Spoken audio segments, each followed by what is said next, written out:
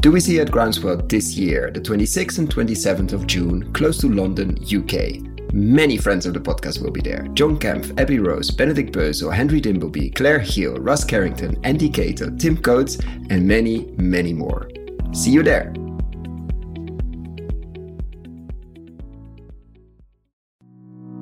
Welcome to Soil Builders, a series where we follow who is building soils at scale. This is an experiment, so please share any feedback.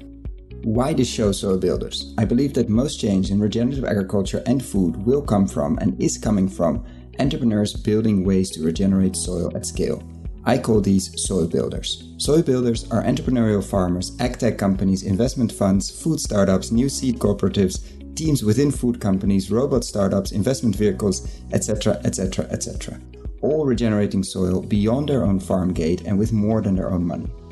This series allows the community of the podcast, which is you, full of funders, investors, and fellow soil builders to follow their progress, their challenges, and their breakthroughs. I hope you enjoy it, and please reach out with any comments, feedback, and ideas. Hi, Emiliano. Please briefly introduce yourself by sharing how come you're working on regenerating soils in Sierra Leone and Ghana. My name is Emiliano Brower. I'm the founder and CEO of WARC. WARC is a social enterprise based out of Sierra Leone and Ghana, and our main objective is to help farmers increase their incomes by introducing regenerative agricultural practices. My path to Sierra Leone and to dedicating my life to this cause started when I was a teenager. I was living in Argentina and I did a first solo trip to Bolivia. I think I was 17 or 18. And there I got exposed to the hazardous realities of silver miners in Potosi. And something kind of changed in the way I look at things. In any case, I continued my studies in business economics. Then I moved to Europe and I did a master's in economics. So nothing really related to development. And then I started working in a big multinational in Germany, in Düsseldorf. So again, nothing really related to development. But while I was living there, my friends would go skiing in Chamonix, and I would go backpacking in Afghanistan or in Africa. So there was something else that I wanted to do in my life. And in 2010, I did this backpacking trip in Sierra Leone, and I got exposed to the realities of rural poverty in a country like Sierra Leone, which is among the least developed countries in the world, and got exposed to the realities of hunger. It was the first time in my life I was so deeply embedded into communities that were exposed to chronic hunger. And that trip changed me forever. I went back to Germany. I quit my job, took a one-way ticket to Sierra Leone. I managed to convince my cousin to come with me, and we started up what today is WARC. And what is WARC exactly doing? Subsistence farming has two main consequences. The first one is poverty and hunger, and that's fairly straightforward. A farmer that produces barely enough to feed his or her family had practically nothing else left to generate enough income to afford other basic things in his or her life, like education or health or proper living, etc. Just to put it in context, in Sierra Leone, more than 95% of the farmers live below the subsistence line. So in lay terms, this basically means that they don't even produce enough to feed their families, and consequently there is chronic hunger. Up to 35% of the children in the entire country suffer from stunting. The second consequence of subsistence farming is related to sustainability. And let me just bring an example to illustrate why we think that subsistence farming practices can put pressure on fragile ecosystems. In southern Sierra Leone, before a farmer starts her season, basically she would stand in front of her, a couple of acres of land, equivalent, to a couple of football fields of land. And in front of her, she would have 2 or 3 meter high grasses covering the entire farm. Grasses that she would need to clear, or land that she would need to clear to prepare for planting later on.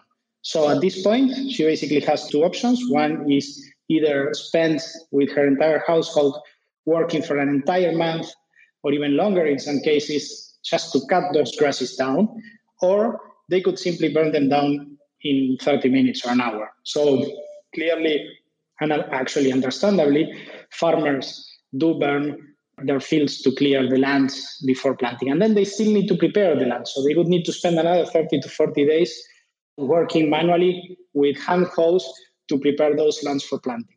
Hand hoeing has an extraordinary impact that is basically, exposing the soils or, having naked soils, as we call it.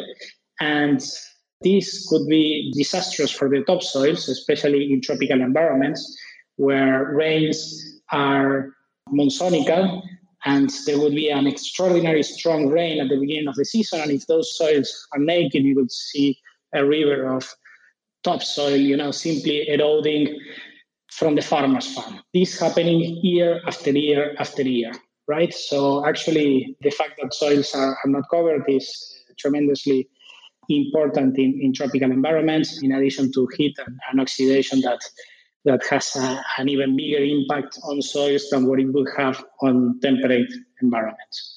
So we as WARC, what we do is we seek to stack the decks for smallholder farmers by supplying a bundle of inputs like seeds and fertilizer as a service to the smallholder farmers.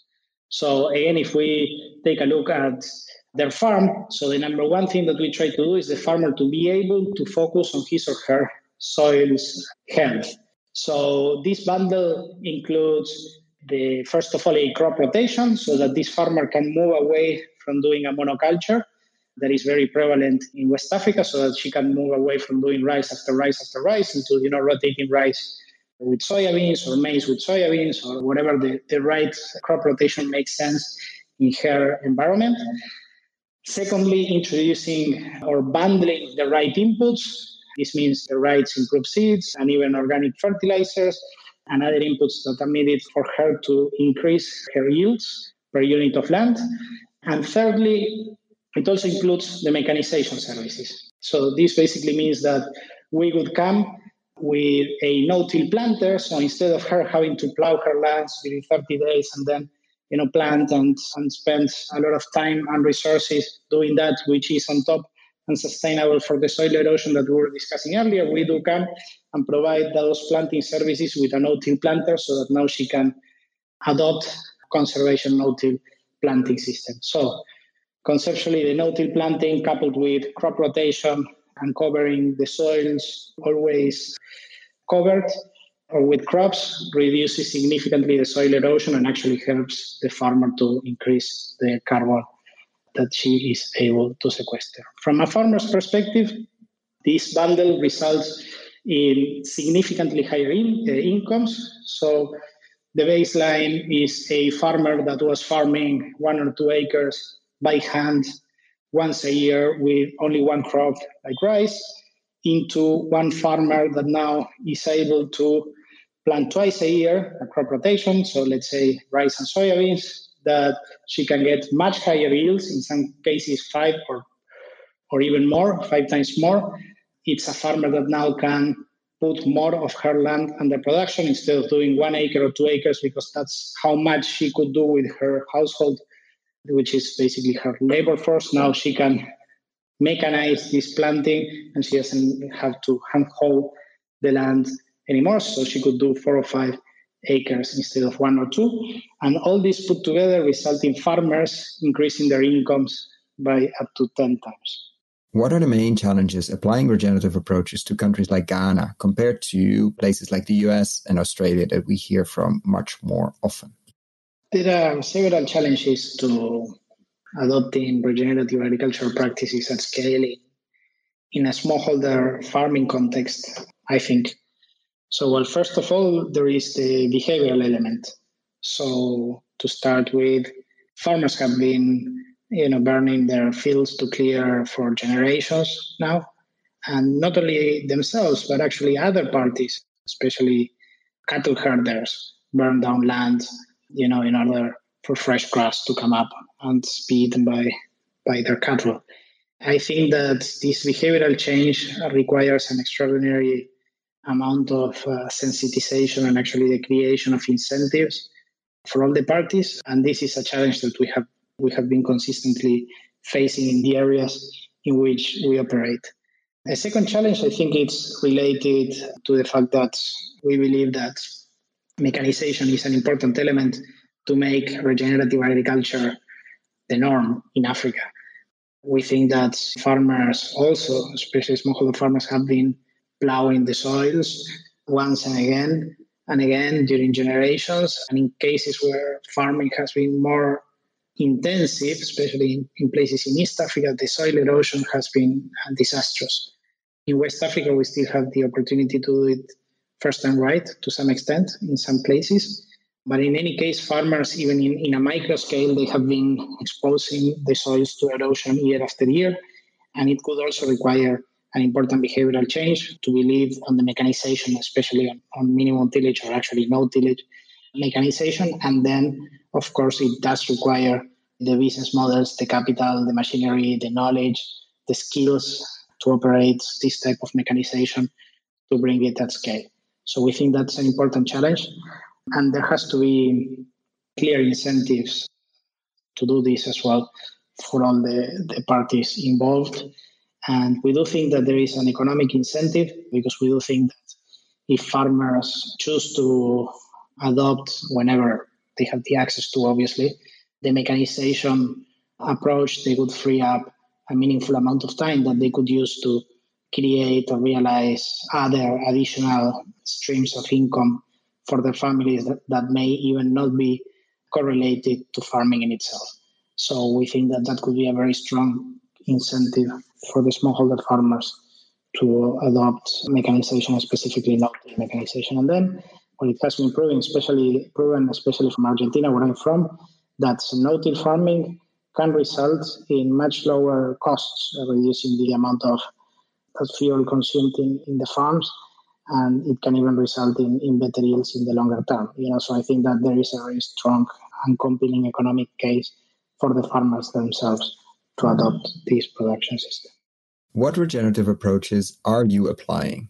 The baseline farmer here basically does a monoculture, usually rice in Sierra Leone or maize in Ghana, overtills the land, as we were speaking before, and uses several cheap, in many cases unreliable, and extremely toxic agrochemicals like paraquat, for example. So the first thing that we do is to introduce a crop rotation so that 100% of the land that farmers produce is rotated. In places where we can squeeze 2 seasons in 1 year, we would do a rotation of maize and soybeans, for example, or rice and soybeans, or maize and other type of beans as one of the practices. The second practice is we seek to put 100% under no-till farming, so minimizing the impact that we humans have on the soil. And thirdly, we also introduce cover crops, and we seek to avoid burning so that during the dry season especially, the soils remain completely covered. In addition to that, we are also working on the circularity of inputs as well, pelletizing chicken manure and contributing that as fertilization into the soils. Those are the main practices. In the future, we also are conceiving introducing cattle in specific periods of time.